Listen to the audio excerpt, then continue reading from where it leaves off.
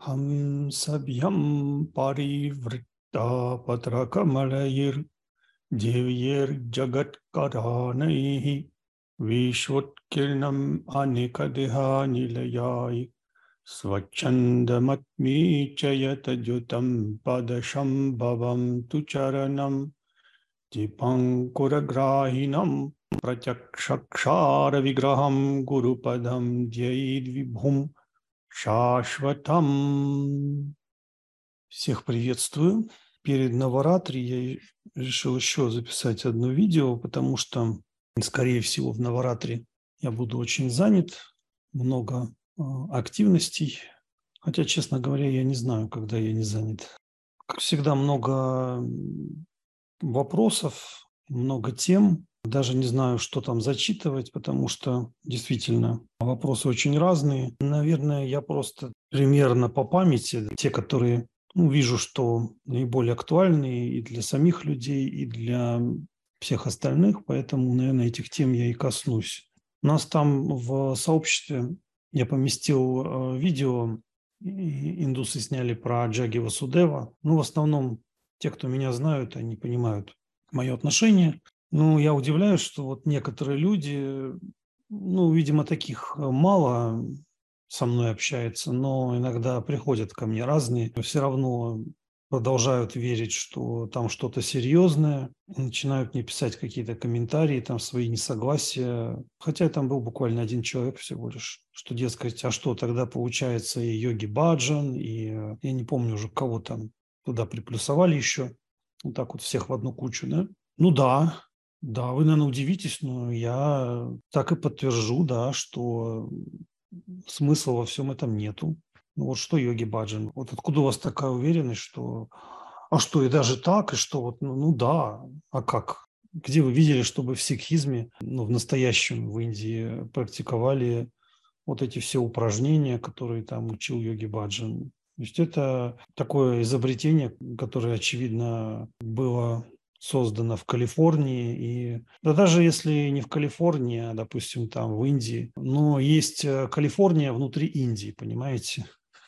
То есть есть такая Индия, которая калифорнийская, где тоже все обнюэйджено, и чему тут удивляться. Но, с другой стороны, я же не к тому говорю, что вот давайте следуйте за мной, я вас жду с распростертыми объятиями. И эти видео я записываю для того, чтобы вы непременно там пришли ко мне в качестве каких-то там учеников или еще с какими-то далеко идущими последствиями. Я не являюсь там баптистом, не страдаю вот этими прозелитическими наклонностями. Понимаете, вот бывает так, что человек просто что-то говорит. Просто и непросто. Непросто в том, что я обращаюсь к здравомыслию людей. И так как я сам предельно независимый человек, то, в общем-то, этим и делюсь своим видением, независимым видением. И в связи с тем, что мое видение независимо, я не нуждаюсь в том, чтобы вы мне рассказывали то, что для меня стало все понятно относительно данной темы, что это не сикхизм в том виде, который в Индии он существует. Смысл меня переделывать, если я Индию знаю лучше, чем вы, я думаю. Если вдруг появится человек, который знает лучше меня, есть те, которые так считают, я знаю, кто есть кто, и поэтому я знаю, кому и как мне прислушиваться, а кому вообще смысла нет для меня. Ничего, там будет просто что-то очень банальное, смысла никакого. И поэтому попытка меня переделать, что-то навязать, это довольно странно. Это примерно как вот мне доводилось слышать речи некоторых пропагандистов, типа вот посмотрите, это вот вся конспирологическая публика была против новой электронной реальности, а вот теперь это все привело к тому, что у нашего там Министерства обороны нету дронов нормальных, вот у врагов есть, и они там побеждают. Это вот они не потому, что Министерство обороны занималось воровством, а конспирологи виноваты, представляете? Вот в России вот специальные, не все, там некоторые есть пропагандистские СМИ, вот так вот все это заворачивают, вообще полный бред. Или там говорят типа, а чего вы тогда пользуетесь там смартфонами, если вам не нравится когда загоняют туда, насильно давят в электронную шизофрению, это разные вещи, они смешивают специально. Это все равно, что вот сказать, ну вот просто занятие сексом, потому что люди там друг с другом захотели заняться сексом, и изнасилование – это одно и то же. Вот это точно такая же логика. Взять и перемешать вот это все. То есть они будут заниматься изнасилованиями, да, а говоришь, а что такого? Это же просто секс. Вот это то же самое. И вот этот вот дебильный лохотрон, вот эти государственные пропагандисты пытаются ездить по ушам им. Они путают, да, электроникой можно пользоваться, да, можно пользоваться вот этими программными какими-то разработками, но это ты пользуешься. То есть большая разница. Вот если это во мне всегда, и тебя не спрашивают, нужно тебе это, то есть хочешь ты этого, не хочешь. Это все равно, что вот давай-ка вот становись там, не знаю, зоофилом. Или там становись еще кем-то, там их 70 штук, да, там разновидностей. Мне вот лично вот просто наплевать, кто там чем занимается. Вот если это лично ваше дело, занимайтесь. Но если вы пытаетесь мне говорить, что ты должен, что ты обязан, а ведь это так и было. Вот это вот пандемия, это был именно такой блэкмейлинг. Это Путин говорил, что, дескать, вот нет, типа все будет свободно. Ни хрена себе свободно. Ну, ты лишишься работы, лишишься того, сего, да. Но свободно. Нет, это давление, то есть это террор, надо прямо говорить. То есть если это уже террор, а это был именно террор, и что он не знал, то есть что там на самом деле происходит, да все он прекрасно знал. Видимо, сотрудничество с партнерами, с которыми типа идет война, да, но как-то, если существуют некоторые так называемые конспирологи, и вот все, что они говорили, вот это все почему-то больше сходится с реальностью, чем то, что там, допустим, вот ошиблось правительство России по поводу так называемых партнеров, опять обманули. Знаете, ну тогда получается, что конспирологам доверять вот больше есть оснований, чем вот этому всему.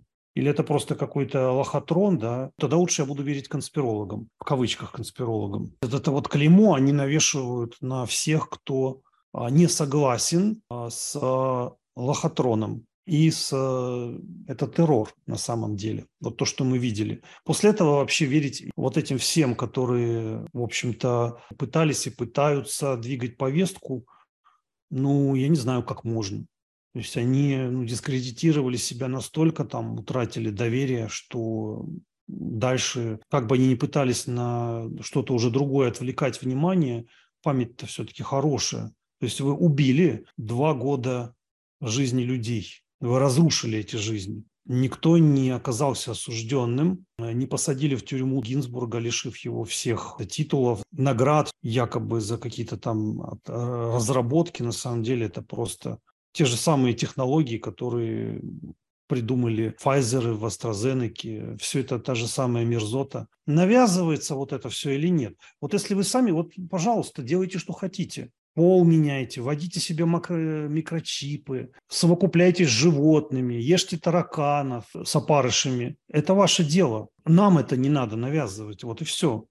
Если я не хочу, я же вам не навязываю, не делайте вы этого. Это ради бога. Я против давления на людей. Чтобы было просто понятно. Ну вот мне тут один человек написал коммент к одному моему видео, где я обсуждаю тапасию и карму. Боль и очищение, что тапас переводится как боль. Но вообще много есть значений. Например, тапас может переводиться как генерация тепла, да, генерация жара, огня, света. Свет и огонь – это нечто родственное в контексте тапасии, потому что свет – это состояние чистоты. Ну или там просветленности, говоря вот так вот более понятным языком, понятным. Какое-то светлое, чистое состояние, да. Тамас, то есть это противоположность тамаса, да, тапас, то есть тапас устраняет тамас, должен, по идее. Но в реальной жизни это не всегда так. Если вы поедете в Индию, то вы увидите очень разных тапасви. Это, можно сказать, отдельное измерение, отдельный мир этих людей. Многие в индийском социуме пользуются почтением, уважением в связи с тем, что они выбрали такой путь. Ну и де-факто они считаются более высокими по духовно-социальному статусу. Поэтому даже брахманы, грехастхи, они, ну, высшая варна в Индии, они их почитают аскетов. Однако и внутри вот этой аскетической среды там тоже есть люди разного уровня реализации. Есть те, кто вообще не общаются с этим миром, живут фактически в другом измерении, сводят свои связи с этим миром к самому минимуму. Я видел много людей, которые пытались туда ездить, и есть даже такие, которые вообще занимаются клоунадой. Вот там есть одна мадам, которая по Москве ходит в шафране, пытается доказать, что она там якобы имеет какое-то отношение к надхам. Ну, я знаю ее бэкграунд, ну, в общем, там такая муть, и якобы что-то она там знает об Индии, на самом деле ни хрена. Ну, если человек заходит в шафране, в кафе, да, а это, в общем-то, против вот это Бхагавада, то есть тех, кто носит, ну, шафрановую одежду, надхасам, прадеды, не только. То есть они в рестораны не должны ходить. Ну, то есть тут ты должен или трусы надеть, или крестик снять. Но это все показуха. Ну, вот такого рода людей на самом деле-то немало, которые себя изображают каких-то знатоков, спецов чего-то, пытаются вещать про Индию. Вот. Ну, кто их примет в настоящую аутентичную среду? Это непросто. Ну, то есть, ну, можно там, допустим, получить какие-то посвящения. Ну, в данном случае, что там просто пришла там, переспала с каким-то махантом, ну, не каким-то, не буду называть имя. Вот есть там один в Харидваре, и вот и он организовал посвящение, да. Но, ну, сами подумайте, то есть мудрость и уважение искреннее, оно же должно быть искреннее уважение, то есть это же не передается через просто там трах-бах и готово, да. Никто не будет всерьез воспринимать. То есть они будут серьезно воспринимать по тому, как человек относится к этой жизни, да, относится к их традиции. То есть если к традиции нет ее полноценного понимания, а это невозможно без уважения, то, ну, даже если кто-то и захочет учить, он не сможет просто, понимаете? У человека ограниченное мировосприятие. Вот, поэтому вот этот мир тапасии, это все-таки его достойны только те, которые реально проходили какие-то процессы, разрушающие твои прошлые представления о мире. Это все происходит через перешагивание себя, такое очень радикальное. Тем более у нас другие самскары. Мы родились в другой культуре, да, другой санскрите. Нам нужны большие усилия, чем, допустим, это нужно индийцу. Но даже если вы посмотрите на индийцев, ну вот давайте реально трезво посмотрим на ситуацию. Индийцы, у них есть варновая система, ну и джати, да, ну, так называемые касты, да. Это не просто так для них. Для них значит очень многое. Некоторые вообще вот плохо относятся к самому понятию каста, но надо просто вникнуть, что это такое. Ну вот смотрите, вот сейчас идет война, да, вот я приведу такой пример. Судя по новостям, наиболее эффективным образом себя проявили частная военная компания. Почему вот у определенных групп людей вот что-то получается более эффективно? Ну, потому что они больше времени посвятили теме войны. А если человек по своей варне не понимает, что такое война, он не сформирован войной, то воевать он будет плохо. То есть варна у него другая, вот так вот по-простому. Есть определенные наработки, есть определенные скиллсы, и на тебя в социуме смотрят именно по тому, как ты хорошо владеешь тем или иным навыком. То есть в социуме начинают этот навык почитать. А навык, он не дается просто вот чуть-чуть там поковырялся в какой-то теме. Ну, там, допустим, невозможно стать художником высокого уровня, не посвятив годы для этого, да, и не поварившись в этой аутентичной среде, то есть не зная всю эту кухню очень глубоко изнутри. То есть любая сфера, да, деятельности, вас в ней будут уважать только после того, как у вас появились реальные наработки, которые вас сильно отличают от других. Тогда вас будут серьезно воспринимать. Вот это такой пример. который сейчас у всех на слуху, да, но вот так как на слуху, то я его и привел. Это не к тому, что там, я сейчас не рассуждаю там о войне, что это такое, как к ней относиться. Я вот о каких-то конкретных фактах, skills определенные есть. Но почему вы считаете, что вот в Индии, если человек там лепит горшки, там их разрисовывает, то есть там не нужны какие-то скиллсы. Да? Если он там не строит дома, да, там тоже не нужны, если он не строитель. Если он там не проводит, допустим, он брахман, да, он должен проводить обряды, он должен хорошо знать кармаканду. Это кажется, что кармаканда, вот тут я от некоторых русских любителей физкультуры и нью-эйджа слышал, типа, да, там надхизм – это какой-то народный индуизм, какие-то там народная религиозность, какие-то народные обряды, типа, это все фигня.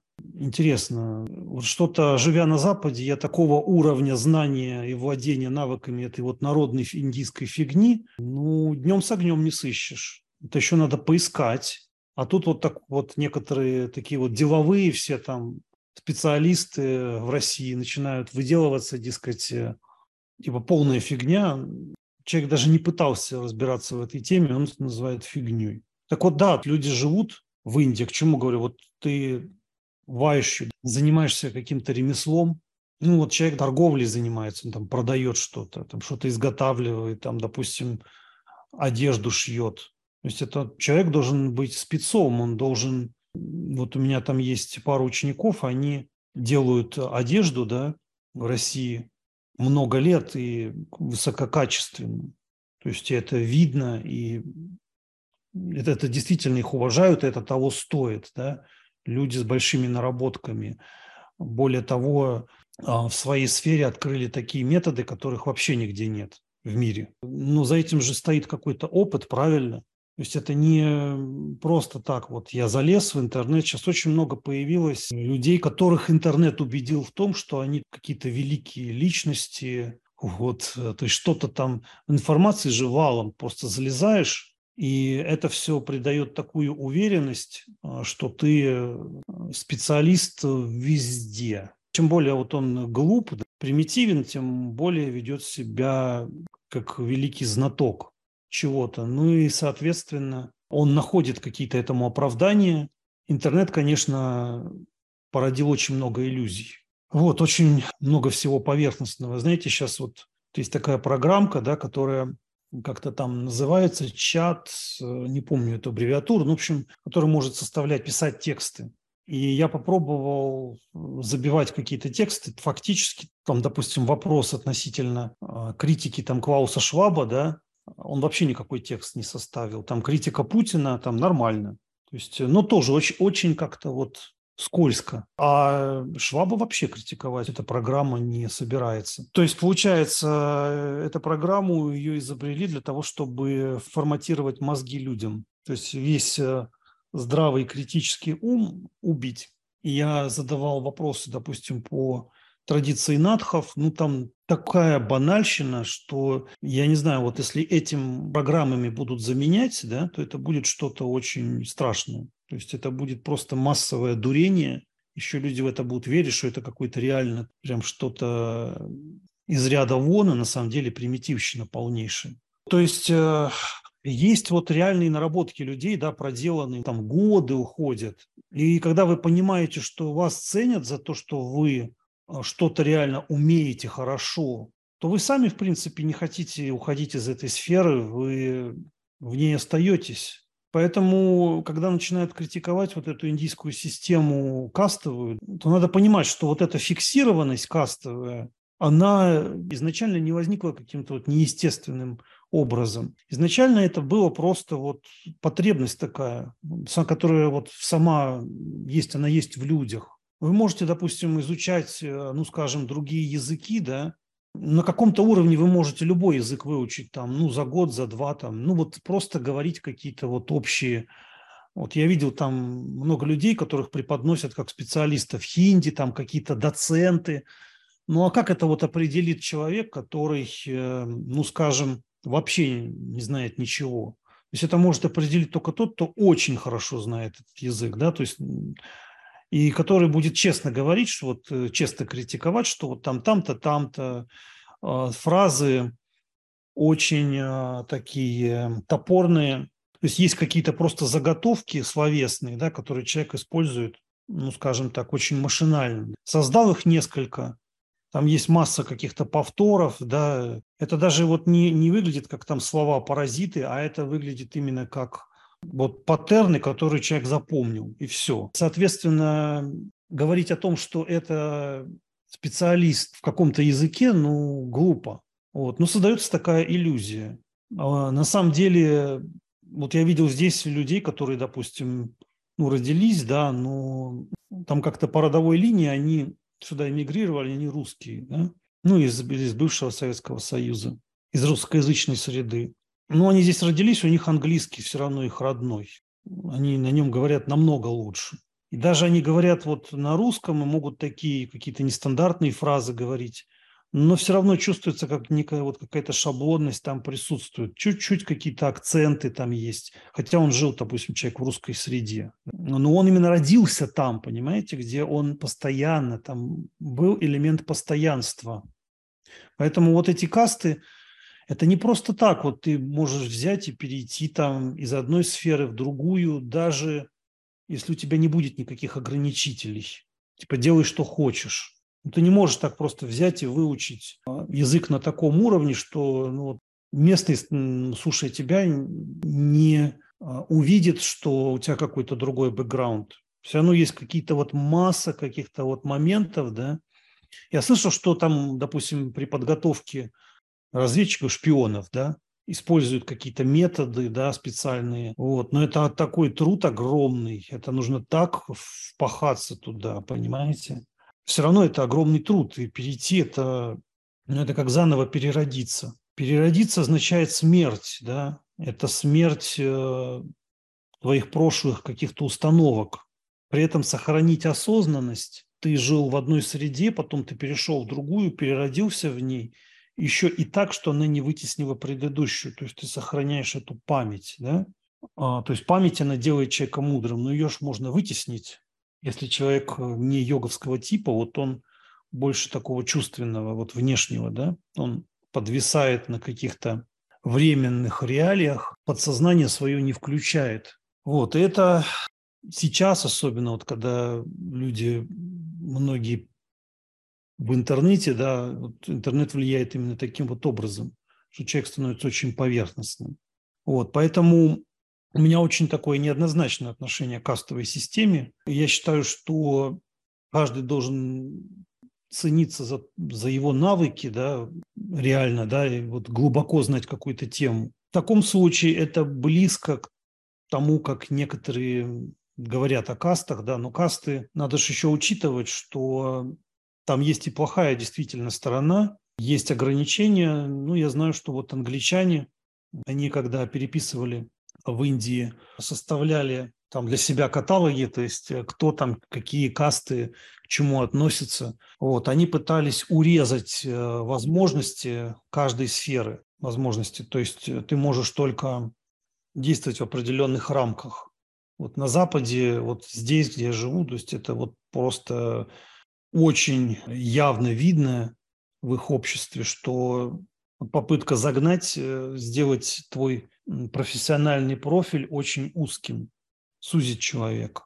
Ну, это их наклонности к контролю людей, контролю их характера, это их качество характера, связанное с доминированием. И в этом плане я, конечно, точно знаю, что я ими никогда не буду. Если и можно что-то перенимать, то что-то очень эффективное, а в целом ими становиться, ну вот как некоторые люди говорят, что Запад – это что-то такое великое. На самом деле эти люди, они изначально себя считают, ну, в общем, какими-то неполноценными, да, и это все выражается в каких-то гипертрофированных формах демонстрации себя как причастными там, к Западу или еще к чему-то. Вот когда я жил, помню, я был на Голландии, есть такой штат в Индии, вот они немножко похожи, знаете, вот так как это близко туда вот к Китаю, да, Немножко это северо-восток Индии. Это где вот штат Ассам, да, и чуть дальше за ним, да. И вот они немножко такие узкоглазые, да, вот, чуть-чуть все равно у них кожа, ну, видно, что как у индийцев, да, ну, индийцы тоже разные, да, допустим, там юг, они более темные. Это по-разному это бывает. Там с Кашмира они вообще могут выглядеть некоторые очень похожи, как, допустим, ну, на каких-нибудь людей там из Турции, может быть, вот так, да, на каких-нибудь там греков, ну, из Турции могут быть вполне, да. Вот, а эти похожи полукитайцы, такие типичные индийцы. И вот они там постоянно пытались лезть из кожи, они себе брали какие-то имена, даже не китайские, а японские. Это страна богатая, давай-ка мы вот сейчас себе имена возьмем такие. Там страна, допустим, какие-то европейские имена они себе тоже любят брать. Они говорят, что мы вот не индусы, мы... Но они также жуют пан, также плюются, также едят руками, то есть не ложками. Только вдобавок к этому они еще бухают много. Я был удивлен, когда первый раз туда приехал, много пьяных видел на улицах. Вот, типа, вот мы европейцы. То есть они какую-то создают пародию европейцев, и поэтому вот эти все пародии на традиции, пародии без понимания, это все я всегда это не любил. Вот такой клоунады, конечно, очень много. И все это свойственно неофитам именно. Когда человек впервые с чем-то соприкоснулся, он не проникся данной темой. А проникнуться темой – это надо быть постоянно в очень надличностном состоянии. И это развитие, оно всегда будет казаться болезненным. Но что я хочу сказать по поводу вот боли. Боль, она связана именно в том, что вы врослись во что-то. Вот вы врослись, а потом ситуация, что вам надо меняться для того, чтобы постичь какую-то новую для вас сферу. А вот этот диссонанс разных сфер, он создает такой вот как бы разрыв, да. Люди пытаются плавно туда переходить, а плавно переходить – это полноценная жизнь.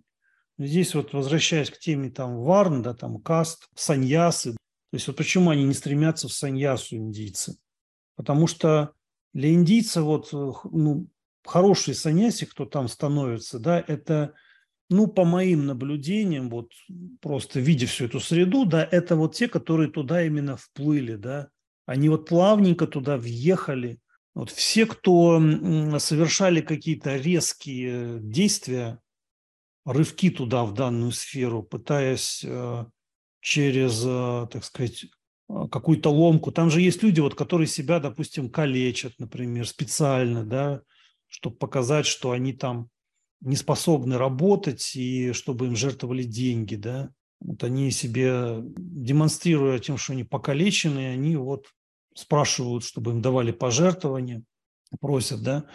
Как видите, вот это вот действие, да, вот что-то, когда человек резко переходит в такую сферу, которая, ну, очень непростая даже для самой Индии. То есть это все равно, что вот действительно он себя калечит, потому что этого нет в его природе, то, что он там туда пошел. Я на эту тему говорил с гуру Джимитлешнатхом последний раз, вот когда я был там в Индии, да, вот, ну, не так-то давно, в принципе. Еще раз мы тоже говорили, вот он же там, он же тоже он состоит в йоге Махасабхи, да, и это, ну, скажем, какой-то круг ну, авторитетов внутри традиции, которые собираются и ну, они выносят на обсуждение, то есть как традиции существовать. И вот было там такое обсуждение иностранцев, да, вот, ну, которые посвятились в Надха Сампрадае. Они что же там ведь не дураки, да, они понимают, что саньяса, ну, в том виде, вот как это в Индии, да, на Западе она очень сложна. И пришли к такому выводу, что если посвящения какие-то и даются, да, то все равно человеку лучше оставаться семейным для западного человека. Даже если там посвящения такие, как там чира дикша, да, там какие-то, ну, такие, которые подразумевают, что человек, ну, конкретный саду. Ну, вот и мы с ним говорили, вот он, ну, говорит, что, ну, тогда вот как отличить, что саду, да, ну, он говорит так, что просто надо смотреть, кто больше времени посвятил и у кого глубокие знания, глубокий опыт независимо от того, там семейный человек, не семейный, так и до вадикшу. Ну, в принципе, то, что я и говорил, то, что вот в тантризме как медга, да, там, ну, то есть мудрость определенная. Если этой мудрости нет, то человек очень шаток. Для него эта жизнь, она будет тяжела. Что посвятил? Посвятил – это значит, ну, время, да, он много времени посвятил. Он саду, вот его, как Гуруджи говорит, отличительная черта в том, что он почти все свое время, ну, или хотя бы процентов на 70 посвящает садхане, да, а остальное это просто идет как приложение. То есть вот что в человеке преобладает. Иначе, если в нем все равно преобладают копания вот в мирском, да, то имея принадлежность к каким-то более сильным энергиям, может быть, вы, знаете, видели, вот, когда человек приезжает в какие-то святые места, да, ну, даже такое в христианстве могли видеть, да, то есть там человека начинает трясти, там, ломать, там, иногда говорят, что из него там какие-то низшие сущности выходят, да, ну, просто энергия очень чистая, очень высокого уровня, и человека начинает там колбасить, да, ему становится плохо. Вот я видел, когда в Индию приезжают какие-то святые места, да, там вот люди там первый раз, там их начинает там, они начинают болеть, там слабость какая-то появляется, полный разнос, в общем. Ну, потому что для них это все новое, резкий вход туда. Поэтому вот это все, я там стремлюсь, я там хочу, да, это тоже точно так же, как вот Ишта-девата, да.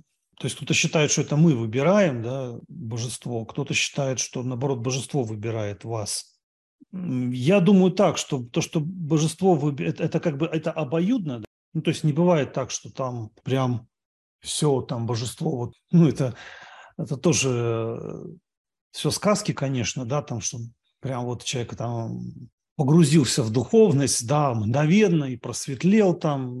Это писатели каких-то рассказов, да, они любят в духе там бессмертного Махаватара Бабаджи или там Дона Хуана или еще что-то такое, да, какие-то экстраординарные какие-то истории. Но по факту происходит очень много событий в жизни, которые вам говорят о том, что ваш вот этот путь, и это у вас такое вот божество, да.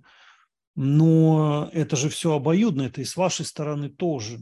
То есть с вашей стороны есть какая-то интенция, да, общая, но это не просто вот какие-то хотелки мирские, да, ну, какие-то детсадовские, да, что мне вот нравится вот такое божество, мне вот такое.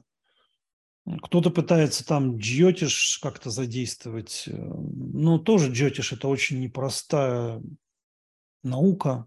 Все-таки это как и, допустим, говорить о том, что вот человек хороший специалист там в хинди или в санскрите или в тамильском или еще там чем-то, да, и до какой-то степени в хорошем, да, но эту степень определить может только, опять же, очень хороший специалист. Я не думаю, что их все-таки много. То же самое в джйотише. То есть я видел разных людей, которые там говорили, что вот у тебя там, вот раху сейчас, все, раху там, беда прям большая. А что раху? Или кету? Ну вот период кету, все, кирдык там. Вот я вот там, для меня период кету, я когда был такой опыт, и я тоже думал, блин, вот как ну, многое ж рушится, да, ужасно. А потом как-то я стал внимательнее копать этот период, и стали появляться такие мысли, что типа, так это же вообще идеально, это то, чего я и хотел, кету. То есть это лучше для саду, вообще это замечательно. Да? Это плохо, если ты там занимаешься какими-то меркантильными вещами, тогда да, тогда кету это ну, может там рушить что-то. Поговорка такая, хочешь насмешить Бога, да расскажи о своих планах. Вот это вот про кету. И я подумал, что зачем мне тогда там какой-то следующий там Махадаша Венеры, да, если мне, ну ладно, придется принять. Период Венеры – это там всякая романтика, это лакшерность такая, богатство, всякие там какие-то любовные отношения, там тоже Венера. Ну, с другой стороны, так вот смотришь на это все и думаешь, типа вот все равно то, что дано свыше, это же все не случайно, да, и надо просто ценить это. Возвращаясь к теме боли, тапасии, нужно научиться по-философски просто к этому всему относиться. Ну, это должна быть, я не хочу говорить, какая-то вот прям зрелость такая, прям вообще зрелость, что ты прям какой-то старец, да, и потому что некоторые старцы, ж они выживают из ума, и там ну, маразм появляется, деменция, что еще? Мы говорим, там, что с возрастом человек мудреет, но это не всегда так. Все равно люди, они в каком бы возрасте они не были, они разные. Некоторые говорят, что вот только пожилые могут становиться гуру. Ну, это тоже бредовое. Это все вот там в России там сочиняют какие-то свои критерии.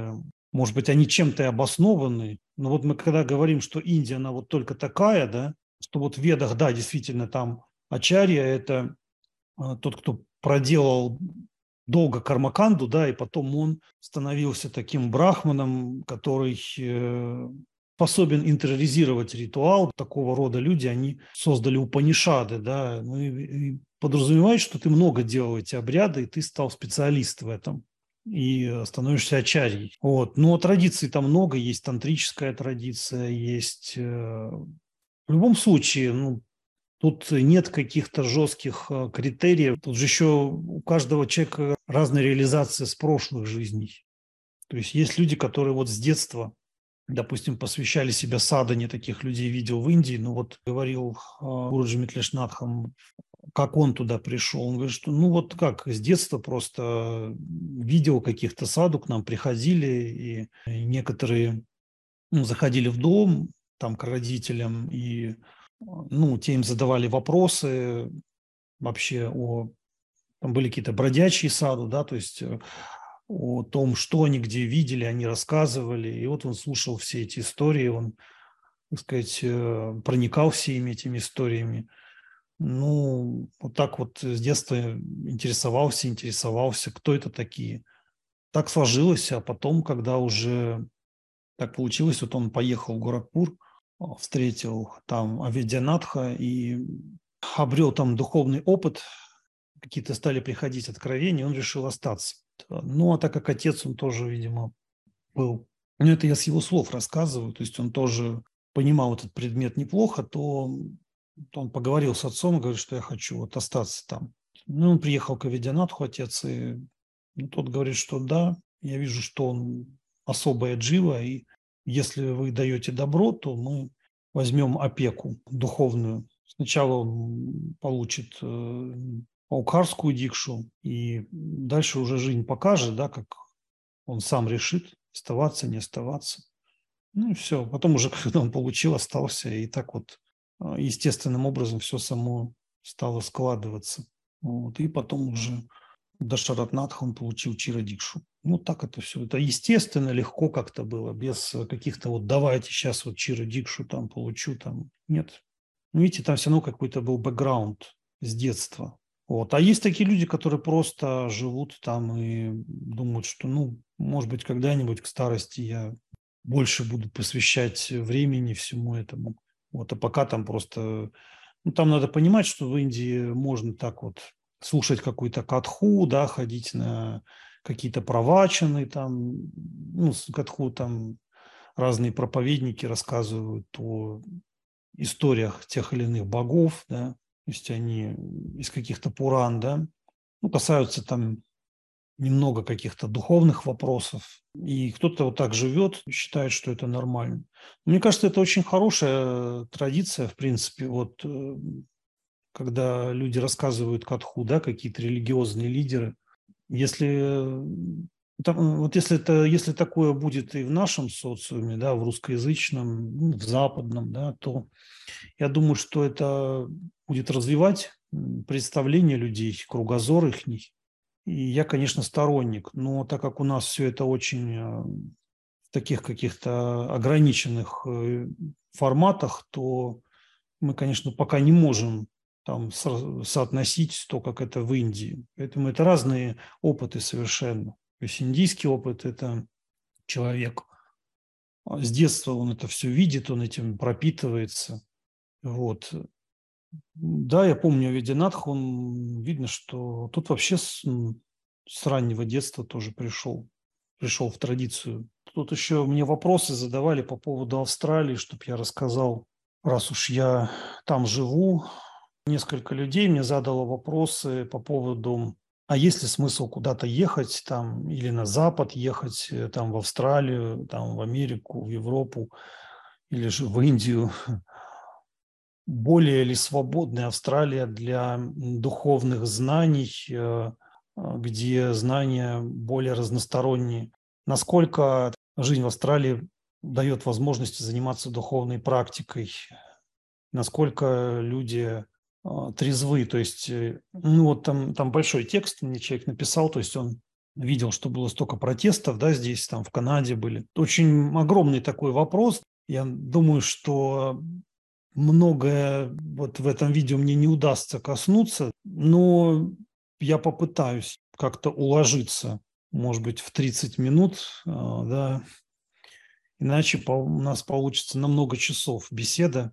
Наверное, вы знаете, я вот так вам скажу, что до Австралии я не знал, где мне лучше жить. Много думал: Америка, Канада, Европа, то есть какие лучше страны, или же, может быть, какие-то восточные страны, да, вот, или просто вот там в Индии хотя бы, да, жить. То есть в Индии это... У меня была возможность в Индии жить постоянно. В Индии надо будет просто какую-то визу ставить особенную, да, для того, чтобы... Индия не признает двойных гражданств, но хотя я знал несколько иностранцев, вот я там через Гуруджи, я там знакомил с одним иностранцем, который из Германии очень хорошо говорит на хинди, реально вот, ну, видимо, долго там прожил и ну, как-то врос в эту среду, да, действительно, и без произношения там вот не отличишь, да.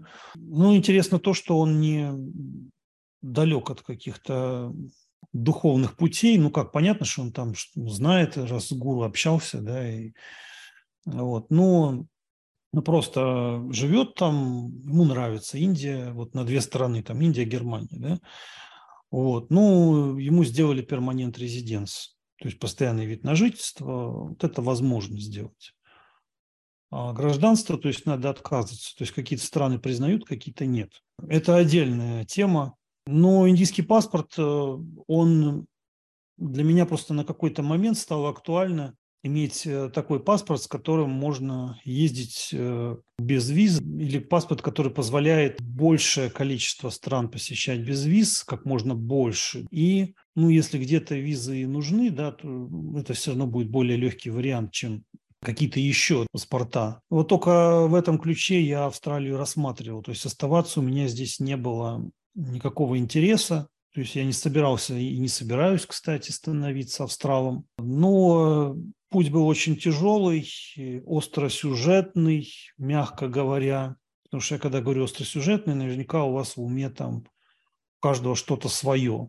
Вот, а я, к сожалению, всего рассказать не могу, хотя это очень интересно. Ну, что-то я могу рассказать, наверное, все-таки. Но это была очень нервная ситуация. То есть, когда вот ты просто каждую секунду, как на иголках, и так вот целые там годы, там 2, 3, 4, 5 лет, вот так вот, больше 5. Была очень непонятная ситуация. Как это все происходило?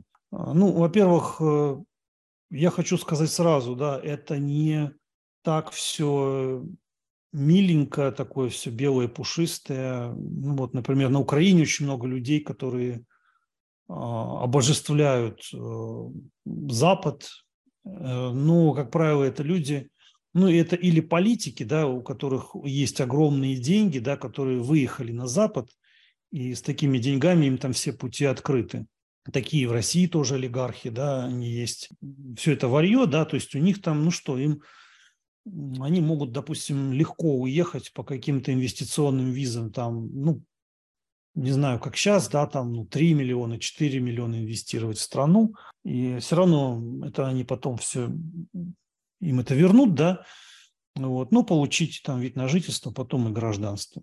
Но если это простой человек, без каких-то связей, без всего, то, ну, шансы очень маленькие. Это очень-очень нелегко. Ну и потом, я вот в прошлом видео говорил, что все вот эти страны, они достигли доминирования во всем мире через подлость, через кровопролитие, как бы получая их гражданство, вы перешагиваете через вот всю вот эту, вот надо вдуматься просто, вот всю эту кровавую, тяжелую историю, да. Поэтому если вы думаете, что иммиграция – это что-то такое простое, да, то я вам скажу, что это не просто непростое, это все равно, что войну пройти. Даже больше, это как бы не просто пройти войну, еще и выйти победителем. То есть если тебе дали гражданство, то ты так наловчился это сделать, да? Или тебе кто-то помог очень влиятельный, с какими-то очень большими наработками и четким пониманием ситуации. Или же, ну, у тебя testicles, яйца, да, металлические должны быть. Поэтому сейчас это очень-очень непросто. То есть это надо очень постараться. Вы должны понимать, что если вы решитесь на такое, то это вот надо готовиться, как готовиться к войне. Вот примерно так. Ну, вам покажется вот странно то, что я говорю, да? Но я это вот рассуждаю об этом с энергетической точки зрения. То есть это же разные, вот эти все страны, там Африка. Вот почему там люди, кто-то не удостаивается такой чести, да, там выехать из там какой-нибудь африканской страны, там куда, в Лондон, да, допустим, а кто-то вот такой счастливчик, это как они говорят, счастливчик. Но, опять же, это все вот очень-очень такие примитивные представления на тему счастливчика. Нет, вот я вам говорю, что тема проделанных, вот какого-то проделанного тяжелого пути, да, это не повод вот это все смаковать и расслабиться и думать, что такой вот прям мудрец, все, вот надо теперь гордиться. Просто, понимаете, если ты понимаешь вот эти все мировые проблемы, тебе нечем гордиться. Тебе просто не до того. У тебя нет вот человека, который занят своим развитием, ему не до смакования вот этих всех своих историй, да, даже если они очень были крутые, да, даже если там ты там много прошел, все равно ты понимаешь, что это не финал, и в любом случае тебе нужно постоянно сохранять бдительность. Когда ты понимаешь, насколько ты постиг демоничность вот этого мира, да, и ты понимаешь, что он никогда тебя в покое и никого не оставит, то просто у тебя не будет времени на такую вот лирику, да. То есть ты понимаешь, что подстава, она просто вот на каждом шагу.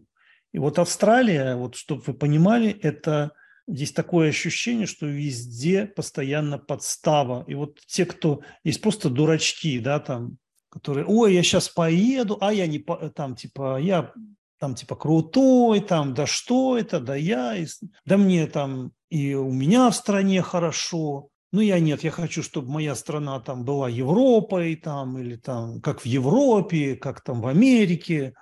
Да это бред сивой кобылы. Страна не будет, понимаете, это только вы, лично ты сам, если развиваешься, если ты просто тупое быдло, да, и думаешь, что вот тебе на халяву должны все, ничего не будет, ты будешь только страдать от своей наивности. И эта наивность, она не такая безобидная, как многих хотят в это верить, они хотят вот какими-то простыми путями там. Нет, вы имеете дело с асурами. Вы должны это понимать. Когда я говорю о том, что переезд куда-то, это ты перешагиваешь, это я не имею в виду, что ты через головы вот этих там погибших, да, которые там были там в Первой мировой, во Второй, да, в холодной войне, да. Нет, ты просто понимаешь, что то, что твоя страна, ну, в данном случае Советский Союз, проиграла в холодной войне, ты сам для себя не проигрываешь, но ты побеждаешь, понимаешь?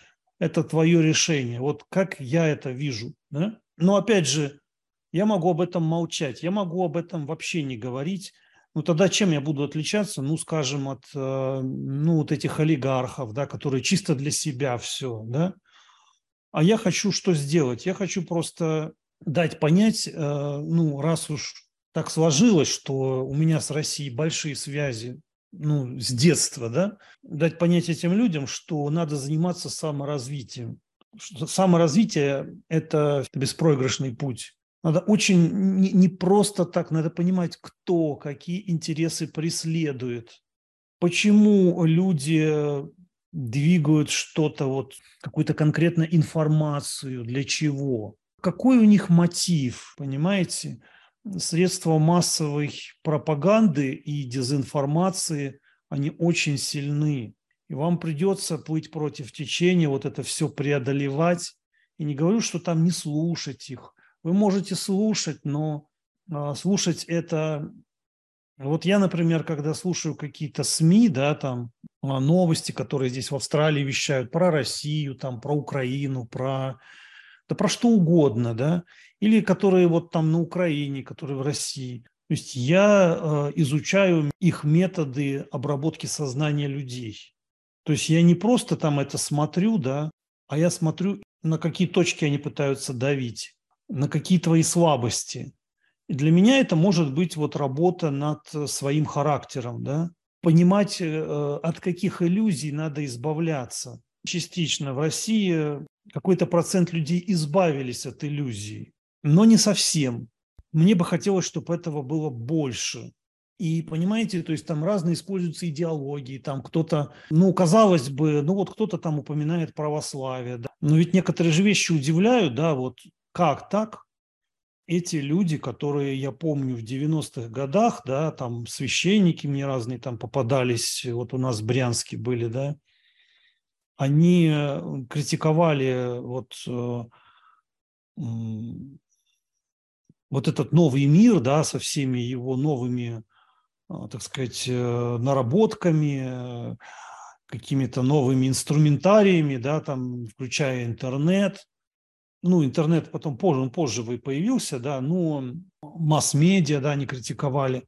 И тут, когда наступила ковидобесие, то есть когда как бы его создали, да, в России его власти продвигали, на Западе вообще, Запад это на самом деле, это, так сказать, само логово, да, откуда это все пошло. При этом власти продвигали эту западную всю мерзость, да, ковидобесия в России. При этом они как бы с ним воюют, да, с этим Западом. Как-то, согласитесь, это все выглядит очень странно, да. То есть если ты уже воюешь, то ты не просто создавая видимость для того, чтобы свою власть, власть без какой-то любви к народу, просто для того, чтобы иметь какое-то стадо тупое, да, и управлять, а не реально желание развить свой народ, свою страну, да.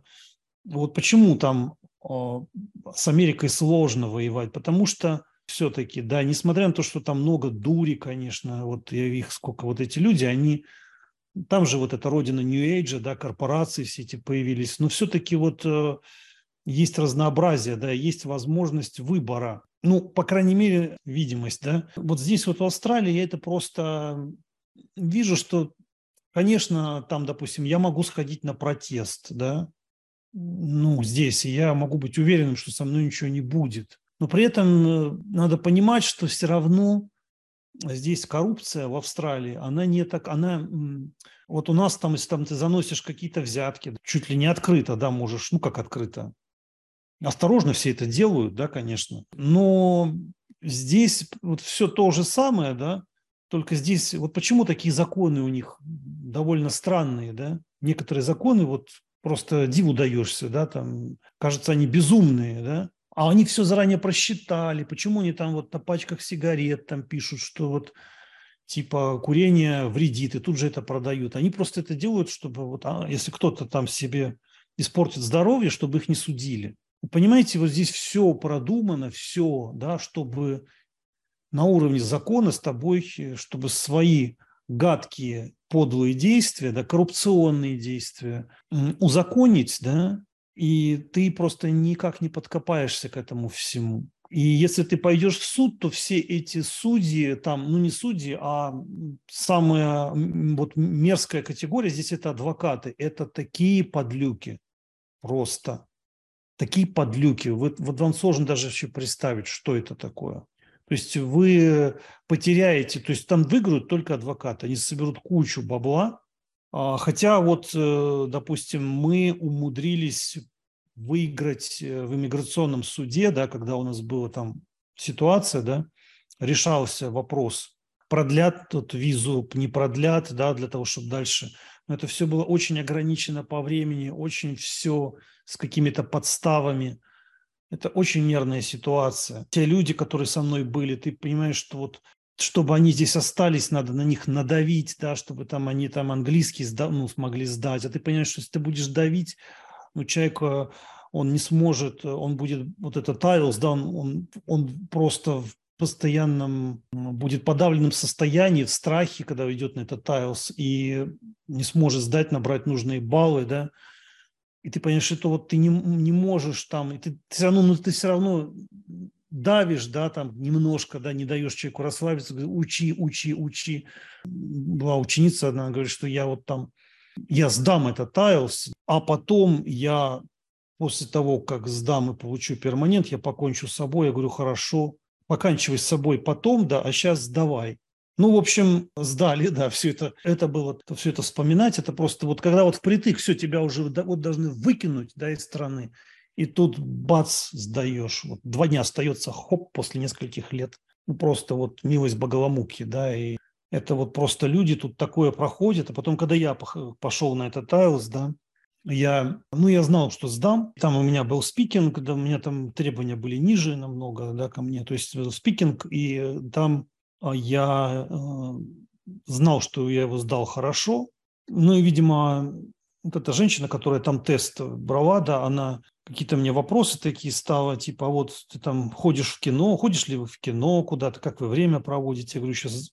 А я так стал неожиданно отвечать. Я говорю, а зачем? Сейчас все эти фильмы можно в интернете найти, на пиратских сайтах. И она такая раз, да, хорошо, хорошо, интересно, интересно. И другие какие-то задает. И поняла, что разговорный нормальный у меня, да, там, ну, даже если есть какие-то ошибки, да, не проблема. То есть я уже знал, что вот когда уже выходила, знал, что последний там какой-то был, там, по-моему, я точно не помню, может быть, ридинг или что-то там.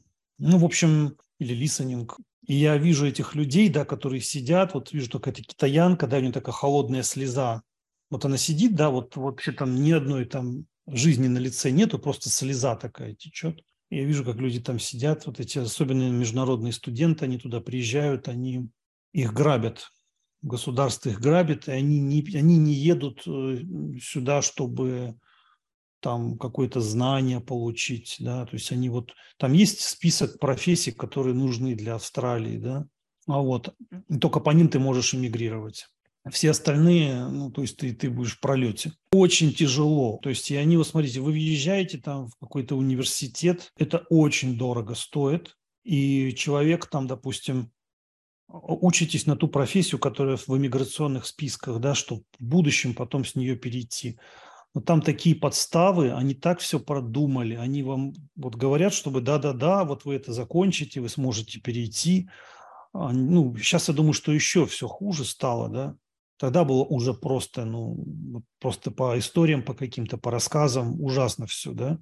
А люди в постоянном стрессе таком, и ты въезжаешь, да, там по какой-то одной, да, учишься там на какую-то профессию типа, да, а у них же есть эти списки, сколько людей куда поступили, да, и они постоянно их обновляют. Вот человек учится там 2 года, а потом хоп, они обновили список, а он уже деньги оставил. Если он дальше будет учиться на эту профессию, то есть он уже не получит перманента, да. Они все тут продумали. Допустим, там какие-то по браку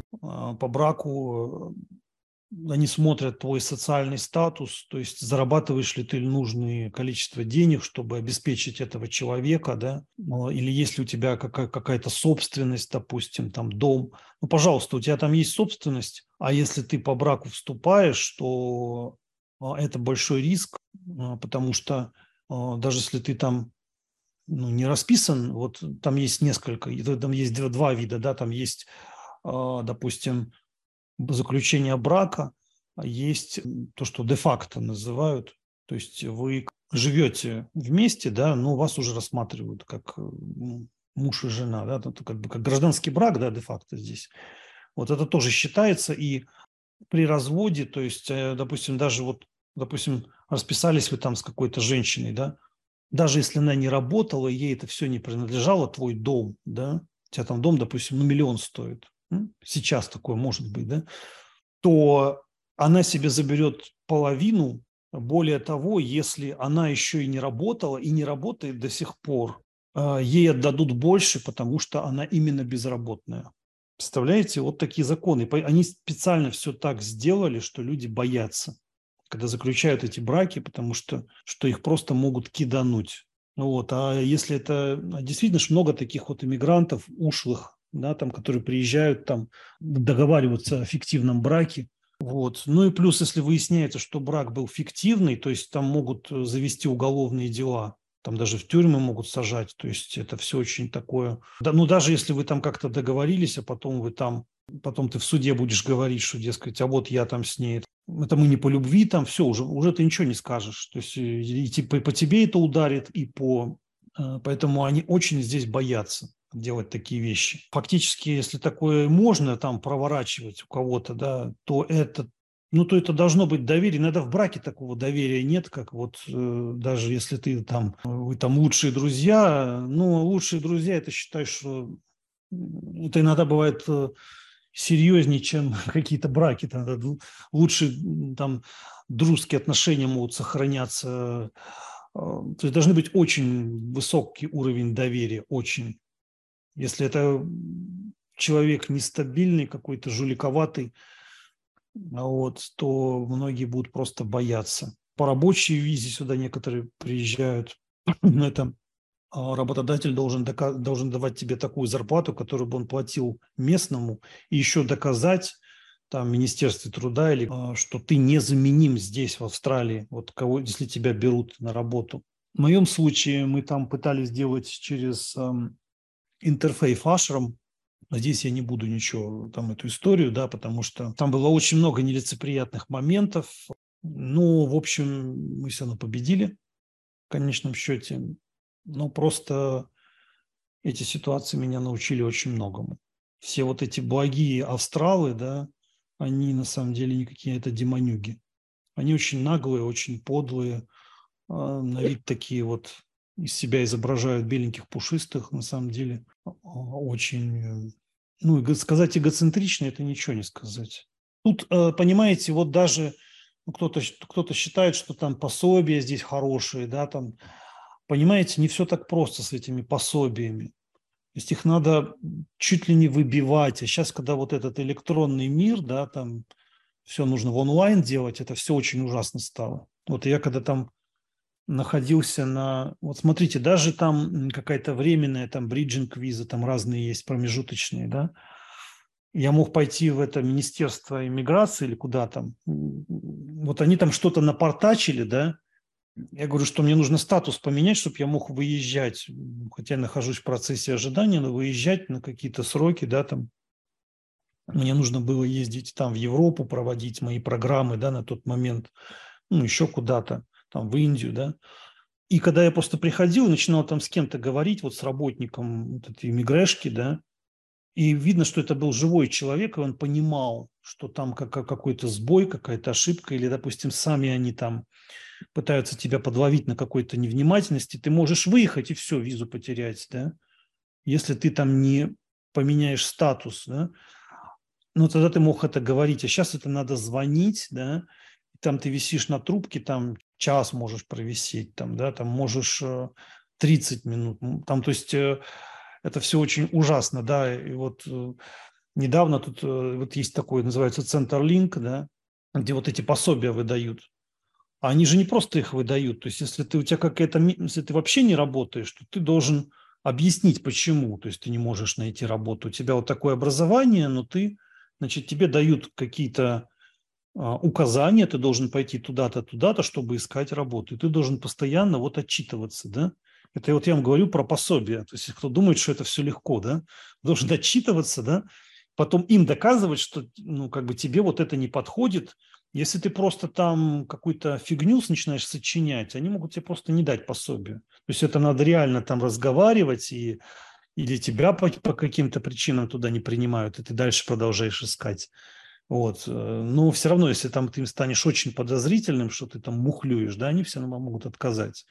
Да, там, если вот ты работаешь, там подрабатываешь, да, ну, какой-то там, не знаю, где-то там как-то подрабатываешь, да, какие-то мелкие работы находишь, да, но, допустим, тебе положено там, ну, скажем, $800 там 2 недели, да, к примеру, да, вот, а ты там подрабатываешь там на 400, то тебе этот Централинк только 400 выплатит, чтобы было 800, там, минимальный прожиточный минимум, да. То есть они там все подсчитывают, они очень хорошо считают деньги, да. Вот, они видят, сколько у тебя какие там в банке там, да. Опять же, если у тебя там какая-то сумма большая в банке, то они тебе не будут давать пособие. Или если у тебя там, допустим, дом, да, свой, но это вообще в Австралии редко, иметь свой дом, да, там без заема, да. Вот, многие, они берут лон и выплачивают, то есть они попадают в это рабство, и это очень, ну, большая часть так и живет. Вот. Но если у тебя свой, все, тебе уже не дадут. Или если ты, допустим, сидишь на пособии, но выезжаешь в другую страну, ездишь, ага, значит, у тебя есть бабки. Все, если ты там выехал больше, чем на 2 недельки, все, тебе это аннулируют сразу же. Значит, ты их, типа, они понимают, что ты их разводишь. Вот. Потом сейчас, вот знаете, вот там был случай, там ученица одна видит, что они ей не выплатили, да, там что-то там намухлевали сами, да, и говорят, то есть она к ним звонит туда, долго с ними воевала, да, там, ну, мы такие люди, то есть мы любим повоевать за свои права, да. В общем, долго-долго там была такое Рубилова, то есть они ей там не так все посчитали, вот, а потом они типа перезвоните туда, перезвоните сюда, вот так вот долго-долго, в общем, мурыжили, пока, и мы их тоже. Потом говорят, да-да-да, все нашли. Это там это сбой в электронной системе. То есть, ну вот сумма там не очень-то большая была, да, то есть они пытаются вот так человека выматывать, чтобы он понял, что типа, да ну нафиг я за эти $200 буду там сражаться, да. Ну и тут дело даже не в этом, дело просто в том, что, ну, мы не любим вот это вот кидалово, да, и все. А там, понимаете, там вот они тебя, получается, обманули, да, там что-то смухлевали, сказали, что это сбой в электронной системе. Понимаете? Вот чем эта электронная система, она опасна. Просто многие не понимают. И вот тогда, когда я просто ходил, там договаривался в Министерстве иммиграции, да, что мне нужно поменять статус, там, когда с живым человеком, то есть они тебя слушают, да. А если вот там какой-то робот, да, они могут любой беспредел сделать и сказать, что типа сбой в системе.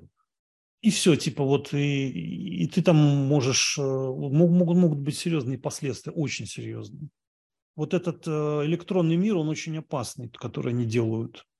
Вот почему я против этого. Все-таки я считаю, что должны быть живые люди и конкретно, ну, вникать в ситуацию. Тут очень много вот всякого рода вот такого рода, да, вот эти подставы, да, когда все валят на электронику, они были раньше, вот когда, как я получил перманент-резиденцию, да, здесь. То есть это я жил в Мельбурне, это в Оботтон, ну, где Джон Дюпуш, вот мы межрелигиозный ашрам с ним сделали. То есть там собирались специалисты в разных религиях, да, в своих сферах, и мы общались. И мы, ну, с Джоном, там было у нас, у него там дом, да, там ему церковь это выделила. Вот. И он говорит, что ну, приезжайте, будете здесь, ну, вместе будем жить, общаться, там. Иногда я там какие-то обряды проводил, там, ну, ягьи, да, там, для этих людей, которые там приходили, кто-то там суфии, да, там, каббалисты, ну, каких только не было, да. Ну, интересно было. Вот это очень было реально интересно, полезно. Рассказывал про надхов, да, там, ну, про разные индийские традиции. Ну, и они тоже там делились своими опытами. Вот такая вот у нас была интересная программа, да. Помню, я вот подаюсь, я в этот момент был в Индии, до этого я проводил обряд. Я проводил огромную пуджу на несколько часов, там Маха Ганапати была. И я мы подавали документы, там, вот знаете, каждое, я не помню, может, раз в 3 месяца вот так можно подавать, допустим, на спонсорство штата, да, как штат там тебя спонсирует, если у тебя вот набираются такие-то баллы, или там федеральная система, да, там спонсирует, и тебе выдают перманент резиденс. То есть, но реально людей, которые подходят по этим критериям, их очень много. Вот они открывают окно, да, допустим, 2 октября, да, мы открываем, и все должны электронно подавать эти бумаги. Ну, и документы, не бумаги. Бумаги было бы, наверное, все более понятно, да? Документы подаешь, а ты пытаешься, там у тебя все подходит, ты пытаешься загрузить там, то документ не загрузится, то проплата не проходит. И они это объясняют чем? Они говорят, что просто система подвисает, потому что много заявок. Но это государственный сайт, да, государственный. У меня просто один там знакомый, он рассказывал, что это все делается специально, чтобы, ну, они уже заранее отбирают, кого надо, а наш миграционный агент, она просто, ну, такая очень цепкая была, да, и мы с ней много общались, и вот я провожу обряд, вот ученикам дал задание в разных местах, то есть с того места слать, с того места слать, с другого, да, где, может быть, пройдет, нигде не прошло, да, в пролете. Но я делал Ганеша Пуджи, я вот делаю, чувствую, энергия идет, идет, идет, идет, идет. Что-то все равно, какое-то темное пятно, вот что-то не получается. Я еще делаю, еще, садхачу, садхачу. Потом чувствую, вот уже набрал какую-то чистоту, мощь, и так раз, и что-то продавилось. Потому что вот по ощущениям, что вот прошло, да. И вот этот момент проходит, я уезжаю в Индию после этой, ну, я там пуджу делал, да, мы там загружали документы, и тут они там написали, сказали, что сори, там, ну, конечно, вот так получилось, ну, типа, кто там успел там это самое подать, а миграционный агент, она, видимо, что она знала какие-то моменты, да, она говорит, что вы, если не проходит, вы помещали это, копируете, делаете копии. И мы это копировали, что у нас есть то-то, то-то, то-то, что мы проплата, у нас фактически загрузилась, проплата не прошла. Вот мы все загрузили, проплата. И говорит, пересылайте мне, пересылаю. И она в это Министерство иммиграции туда высылает, звонит туда. И я вот вижу, что там Ганеша, да, там, что я еще там делал, Багаламукхи там практиковал, да. Я уже в Индию ехал, и вот я иду там это я был в Кишингархе, где гуру Рамеш Чандра, я поехал в Аджмир, ну, там на автобусе, деньги поменять, и иду, еще обменник, и что-то индусы мне, пойдем, там вот хороший, там, что-то какую-то пургу стали мне нести там. Я говорю, так это не обменник, куда ты меня привел там, типа, ты говоришь, в обменник. А что, ну, я поменяю, говорю, а что, как? А вот такой курс, я говорю, это неправильный курс, я знаю другой, я пойду другой. И вот то, что типа, зачем, куда? Я говорю, слушай, отвали, я ему говорю там. Я ему так, ему говорю, то есть, это ну, такое, как грубое такое выражение, да, это вот, типа, пошел вон. И я такой еще немножко, ну, тут мне там ученик звонит, я поднимаю трубку, я говорю, что надо? Хорошая новость, мне говорит, нам дали спонсорство, то есть пробили. Вот это миграционный агент, она почему-то очень действовала так, ну, мощно, да, то есть у нее какое-то вдохновение было за нас бороться, да, и получилось, да. И все, выбрали, да, потому что мы смогли доказать, что мы подходили, но, так сказать, вот только проплата не проходила, все. Вот почему-то они вдруг, я не знаю, там как-то, они обычно так, ну, себя не ведут, да, это нетипично для них, они просто не отвечают, и все, вот почему-то решили ответить, и что типа хорошо, да, ладно, мы раз такое, да, и, в общем, все, потом проходит там сколько-то, долго они это рассматривали, в общем, дали перманент. При этом я еще хочу что сказать вам. Это вообще очень сложный этот перманент, да. Вот если просто будут люди, которые вам доверяют, да, и которым доверяете вы, и вот как-то вот реально вот на таком сплоченном, понимаете, это вот надо иметь какую-то сплоченную команду, да, которая вот очень трезвая, да, потому что без хорошего доверия лучше не браться вообще. Получилось, да. Ну, что интересно, они когда дают вот этот перманент, на гражданство уже потом легко. Легко, да, там уже просто ты отживаешь там сколько надо, они тебе потом, ты подаешь. Ну, сейчас они там, вот этот последний министр иммиграции, он вообще такой урод, просто вот такая гнида была просто, ну, редкостная, ну, рожа такая. Знаете, что они делали? Вот там же как, вот ты когда заполняешь, да, там при подаче там на перманент или еще куда-то там, Вот если вы из такой-то, такой-то страны, там Англия, Канада, Америка, Новая Зеландия, то вам надо вот это запомнить. А если вы там из там, Китая, из там, ну вот эти все постсоветские страны там перечисляются, там, из Индии, из Африки, вам еще надо вот это, вот это. Вот. При этом, при всем том, что вот официально они говорят, никакой дискриминации в нашей стране нет, там все у нас, даже там какие-то типа наказания за это якобы есть. Все это туфта. Более того, даже если вам дают перманент, да, вот, допустим, перманент, который дают англичанину или перманент, который дают там американцу, это не тот же перманент, что дают вот, ну, жителям там, даже европейцу, кроме англичанина, да. Ну, Англия это как отдельно. Вот там, даже если ты там из Германии, там пофиг. Они дают, допустим, на 5 лет, да, и если ты проживаешь меньше, там, допустим, по-моему, 2 лет в Австралии в течение этих 5, они могут его аннулировать. А американцы они не аннулируют. И вот представьте себе, когда вот это было вот это ковидотерроризм вот этот был, да, они закрыли здесь границы в Австралии. То есть нельзя ни выезжать, ни въезжать. И представляете, людям, которым дали перманент, вот такой вот, не тот, который там англичан, а вот, вот этот, который там на 5 лет с этими ограничениями. Все. То есть у человека, допустим, там кто-то, ему надо добыть, да, там, а ему хоп, и обрубили. А человек вот прошел там просто войну, да, всю свою жизнь инвестировал, чтобы вот это получить. Да, ему хоп, и просто обрубили, да. Ну, я не знаю, там они как-то пытались восстановить. Я такие истории знаю, просто, ну, тяжелейшие истории, что они творили вот это, через вот этот весь терроризм. И делали это специально. То есть, понимаете, они разрушили жизни людей. И когда мне кто-то там пытается сказать, что, дескать, это просто был такой вирус, а я видел, как они целенаправленно рушили жизни людей. И что нет, надо на это посмотреть с пониманием, там, болячки, там, простудифилис, там, модный. Да просто твари. Вот это вот, понимаете, то, что это все осталось безнаказанным, то есть это открывает пути для того, чтобы дальше разрушать людей, разрушать их жизни. Я, конечно, ну, такое поддерживать не буду.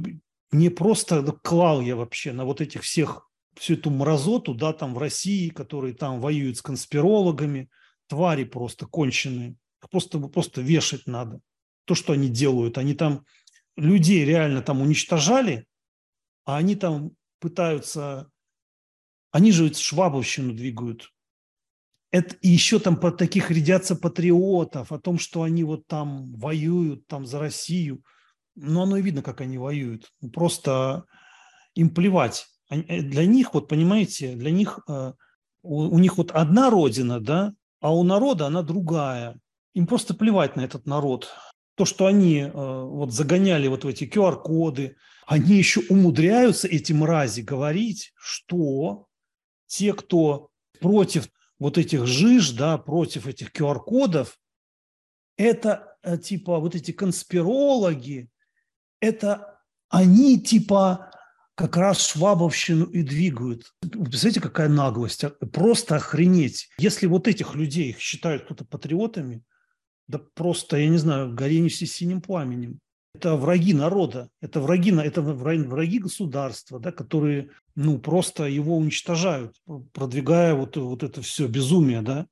Но это было везде, да, то есть это же все диктаторы, Трюдо, это просто, представьте, людям взяли, которые спонсировали этих водителей траков, просто взяли, отключили там банковские счета, но это просто вот задуматься тем, да, кто считает, что вот переход на электронные деньги это будет безобидно.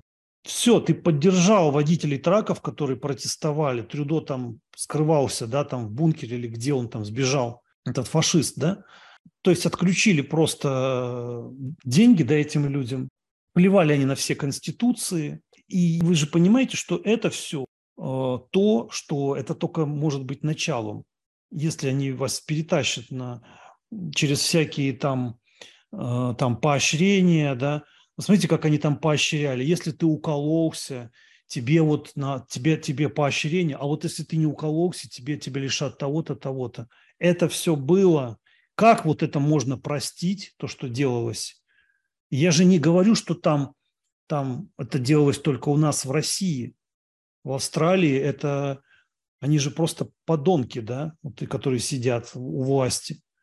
В Америке то, что они творили, да, там, я не знаю, открыли там сейчас перелеты или нет, но то, что мне там рассказывали, ну, люди, которые с гражданством, они-то, понятно, могут въезжать, а вот по туристическим мне говорили, что до сих пор, по-моему, там требуют, ну, если как турист едешь, да, там требуют укольчик, чтобы был.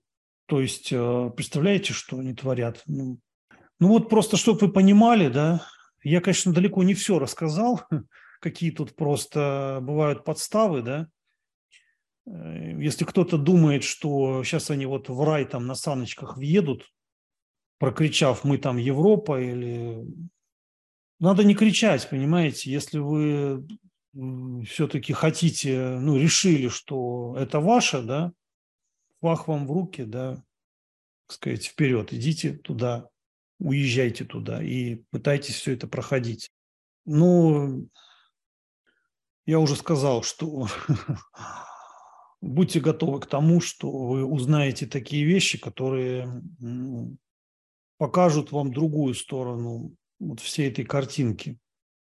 То есть это другая сторона, она вот эти все подводные камни. Есть люди, которые сюда въехали давно, очень давно, да, которые, ну, они рассказывают, какая была хорошая Австралия раньше, да, которые говорят, что раньше они чуть ли не упрашивали, если человек там приехал, чтобы он остался. Вот, очень была легкая система здесь закрепления. То есть сейчас, если там… Сейчас они наоборот делают все, чтобы… Ну, особенно они вот пиарят вот эти визы студенческие. То есть это очень минимальные шансы. Там много вот всяких засад. Вот, допустим, там человек, он работает, да, его не возьмут на работу, работать по той профессии, на которую он учится, и которая в списке миграционных, да, его не возьмут, потому что у него нет этого образования. И они здесь очень жесткие в этом плане, да. Но ты можешь там подрабатывать 20 часов там, в неделю, к примеру, да, но это будут какие-то подработки там на бензоколонках, там в каких-нибудь маркетах сидеть, ну, или там клубнику собирать, или еще чего-то. Ну, если такое вообще… Да, такое есть, 20 часов там тебе дают, да. Но эти все не зачитываются, эти работы.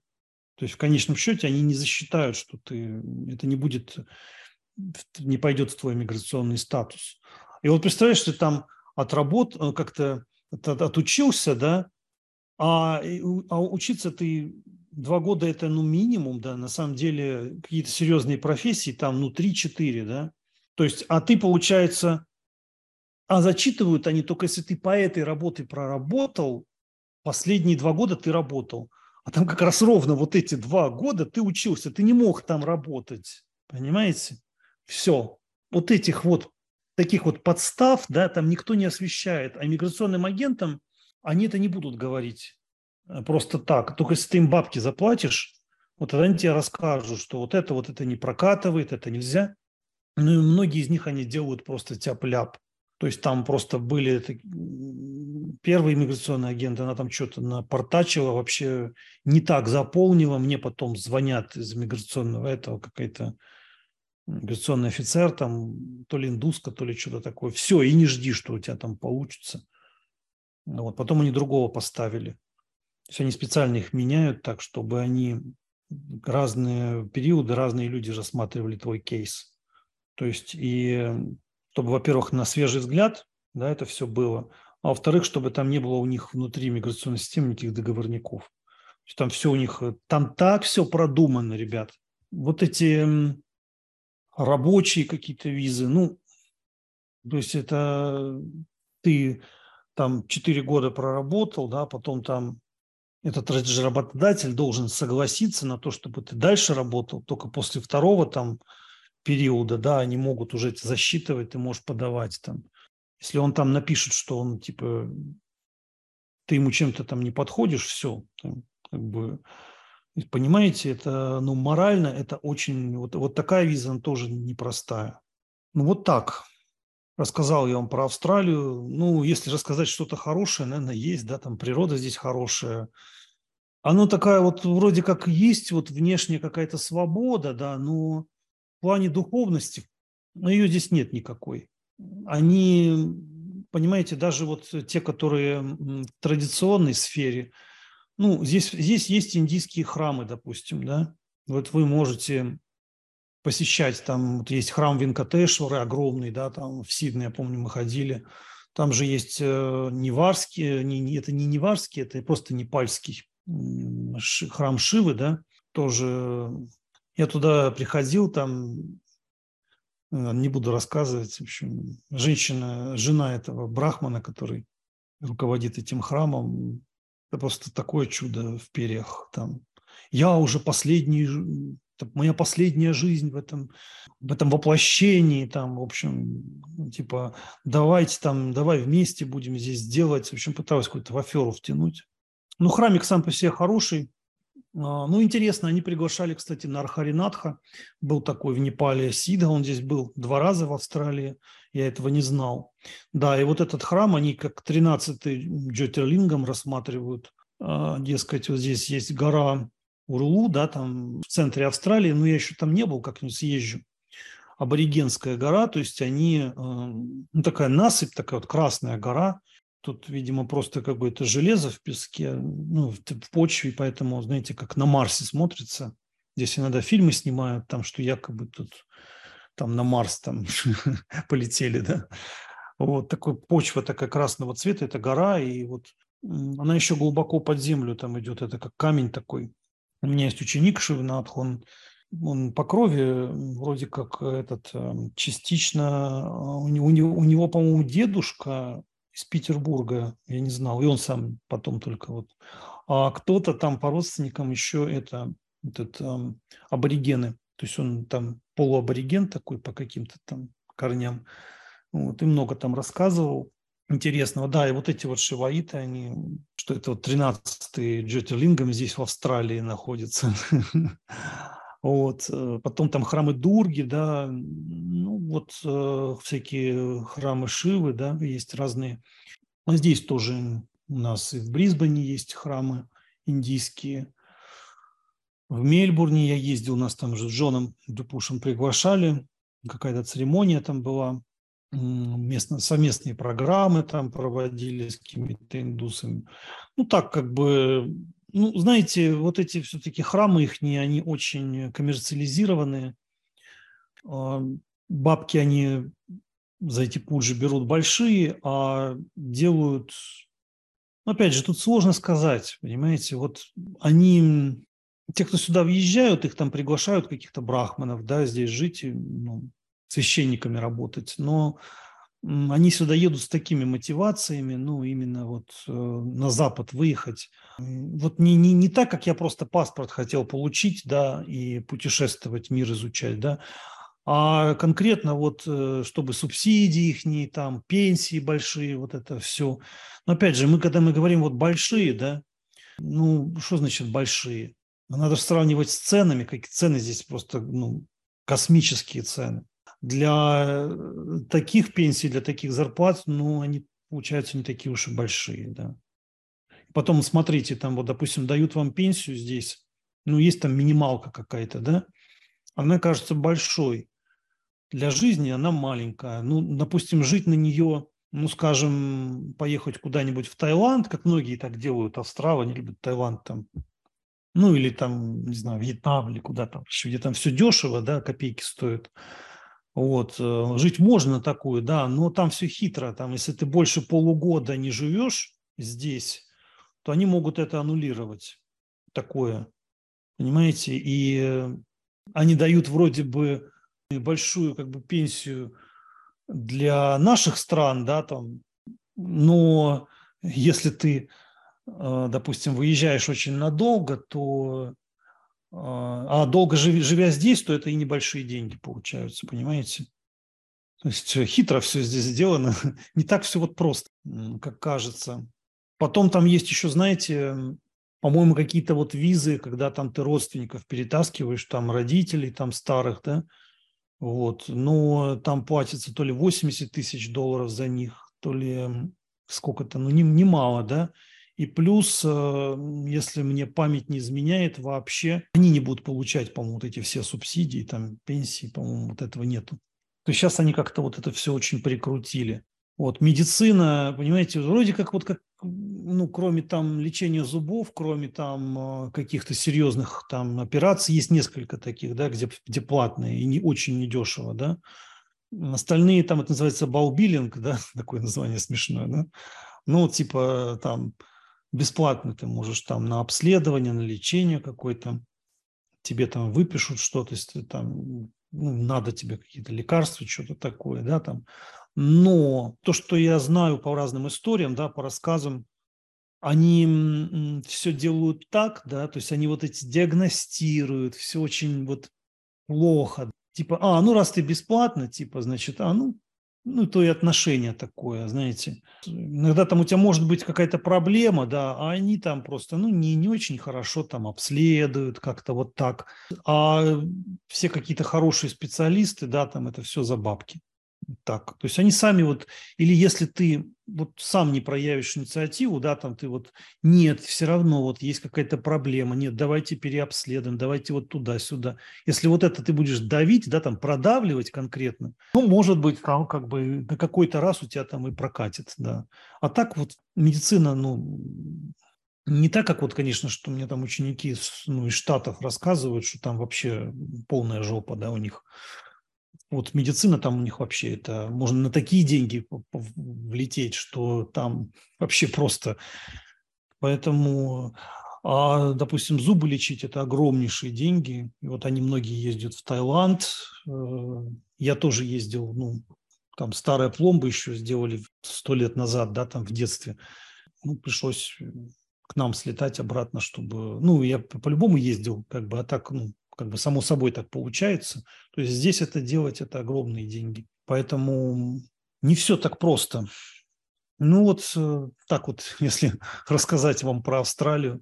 Вот. Потом тут очень много такого вот профессий, понимаете, там, вот, допустим, человеком может быть... у меня тут один есть знакомый, да, он из Турции. Он ученый там с очень большим статусом, и здесь заканчивал ну, докторское дегри, получал, как и его жена.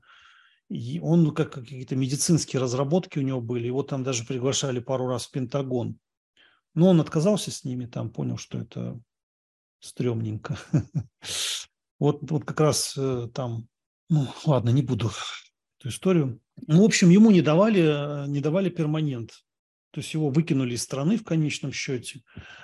Вот. Потом он смог через свою жену, а жене дали. То есть они вот работают, там, кто там точит ключи или там сантехник какой-то, если это в списках, им вот, как сказать, для таких блатных работ они стараются ставить местных. А вот там лесник какой-нибудь, там, не знаю, кто там, вот медсестры, кстати, тоже, электрики, сантехники. Вот это все и высокооплачиваемое, и востребованные профессии здесь. Там есть какие-то, вот, допустим, списки штатов у них. Вот есть федеральная, да, там система, да, это как список профессий по федеральной системе, есть какие в разных штатах. Если какой-то штат набирает какое-то количество, да, плюс еще есть такое region, да, то есть если это вот в каком-то штате, да, и какая-то удаленная территория, вообще где-то далеко-далеко там, ну, вглубь там Австралии где-то, какая-то буш-эрия, да, так называемая, ну, деревня, короче, такая. Там они повышают какие-то баллы, да, потому что им надо заселять. И вот, но тоже это не так вот просто тебе захотелось, они хоп, и тебя туда дадут тебе. Вот нужно там отжить в какой-то, ну, там люди идут на хитрость, они отживают, а потом уезжают оттуда куда-то ближе к центру. Здесь нет такого вот, как, допустим, ну, вот я в Англии видел, да, там допустим, все местные, они живут ближе к центру, да, в городах.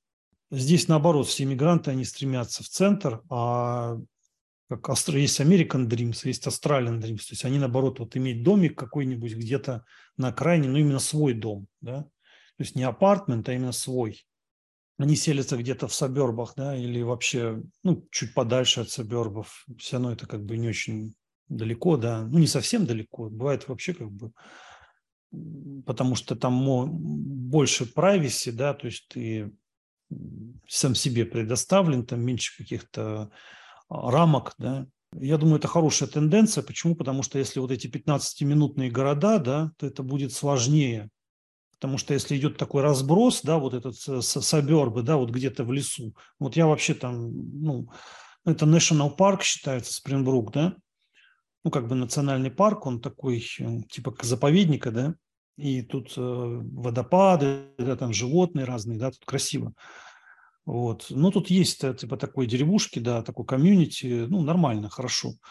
Вот. И от города где-то, ну, минут 30 вот так, да. Смотря на какой скорости ехать, да, там, если там поспокойнее, можете дольше быть, ну, так, средняя скорость минут 30, да, и вот такие, много таких вот как бы домиков, да, они в разброс идут. Мне кажется, это хорошо, потому что, ну вот по последним моим наблюдениям, они пытались такие районы там устроить что-то, затопить там, а рядом какой-то строят вот попытка сделать вот этот смарт-сити, да, 15-минутный. И как-то странно вот затапливают именно те регионы. У нас здесь сложно затопить, потому что я живу в горах, да. Ну, здесь государство, оно полностью под контролем. Несколько только, может быть, каких-то националистов, да, там, или просто каких-то астралов, которые, ну, не дураки, да, вот, все-таки не все они здесь идиоты, да, и ну, много было же протестов, да. Мне тут говорили, что это вот такой штат, там, националистический, и якобы будут какие-то проблемы. Но, кстати, нет, как ни странно, я вот здесь как раз этого и не ощущаю. Здесь все очень адекватно. И наш штат, вот где я живу, он меньше подвергся. Вот самое страшное было это вот в Мельбурне. Вот там вообще просто, ну, их отморозок, он лютовал там. То есть Мельбурн там такой полигон по отработке этого всего. Здесь как-то, я думаю, что вот это хорошая тенденция, да, когда свой дом. Дома у них не очень хорошие. Есть, конечно, хорошие, но они такие очень дорогие тогда. Так они вот с такого, вот такой американский стиль, типа из картона такой, так вот грубо если назвать, картон, да, такие вот, ну, фанерные вот эти, обложенные искусственными кирпичами, да, там, вот, и это все большие деньги стоит, да, и эффективность, ну, зачем они это делают, непонятно, потому что это забирает, смотрите, там летом это жарко в таком доме, а зимой он весь там продувается, то есть и надо тратить много там на обогреватели, на электричество. Электричество и дорогое очень. То есть они все равно такие строят дома, ну, непонятно вообще логика. Может быть, там, не знаю, центральные банки деньги печатают в большом количестве, их надо, чтобы побольше циркулировали, вливали, тратились. Вот, они любят тратить деньги. Вот. Ну и такие, ну и прижимистые тоже здесь очень. Они где-то вот, как в Индии, там торгуешься, да, постоянно, сбиваешь цены там на все, да, вот это они не очень не любят, да, но как-то можно все равно договариваться, но не так, конечно, как в Индии. Вот, в целом они вот как бы вот такая цена и все, да. Какие-то комьюнити вот религиозные, йога вся в основном такая попсовая. А даже те, которые вот говорят, что они там интересуются какими-то традиционными вещами, да, но они все равно воспитаны на New Age. Они их все равно напяливают на New Age.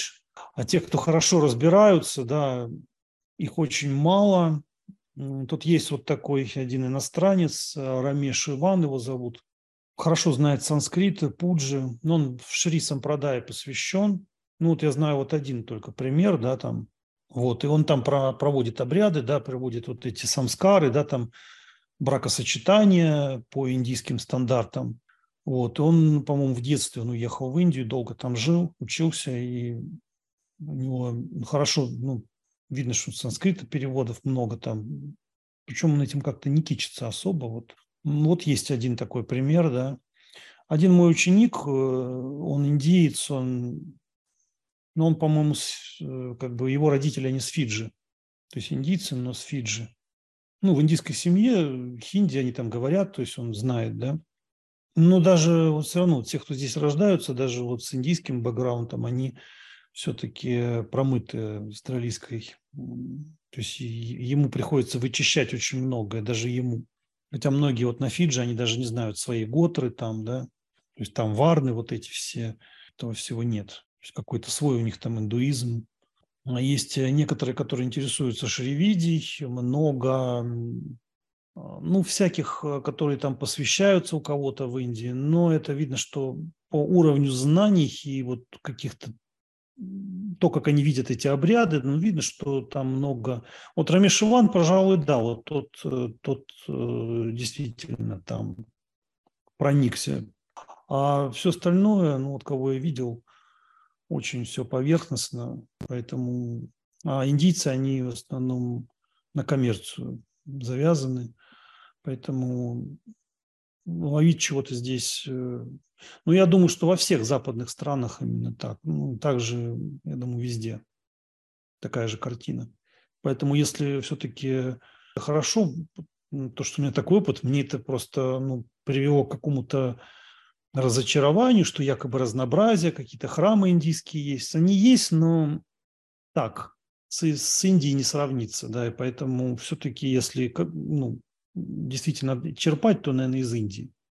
Это не значит, что с этими там, ну, там не нужно общаться, если они хотят общаться, если время на то есть. Ну, вот так вот, если там вам рассказать об Австралии, я думаю, что у вас есть сейчас какая-то картина, да, какие-то представления. Я думаю, что все страны сильно отличаются, там Америка, Европа, Канада, Англия, вот. Европа очень... Так получилось, что там с ними у меня много каких-то проектов было. Ну и там хорошая оплата, поэтому я решил ездить, да. То есть мой труд, он... Ну, причем там не надо было никого посвящать, просто лекции проводить, да, рассказывать о своем опыте, да, об Индии, мой индийский опыт, да, своим делиться своими знаниями, да, то есть ну, такой был у нас подготовительный курс там, ну и мы еще будем его делать, скорее всего, может быть, там в следующем году, скорее всего. В этом мы годик решили перерыв сделать, ну, посмотрим, то есть пока как бы. В любом случае там еще будут семинары вот конкретно во Франции. Франция тоже интересная, но тоже много нью-эйджа. Вот, на сегодня все. Надеюсь, вам еще прибавилось пищи для осмыслений, ну, для расширения представлений ваших, да. Может быть, в следующий раз поговорим или на тему цифровизации, или на тему, как к этому всему относиться, да. То есть, ну, потому что некоторые думают, некоторые пытаются меня преподнести, что я вот там сторонник какого-то мракобесия, там, такого религиозного, но это не так. То есть я против навязчивости, да, против давления, загона людей куда-то, да. Пользоваться чем-то и быть жертвой этого – это не одна и та же история. Вот, если это работает на вас, то это хорошо. Если все это в ущербным становится, тогда это вредоносно. Всех благ, шубхамасту.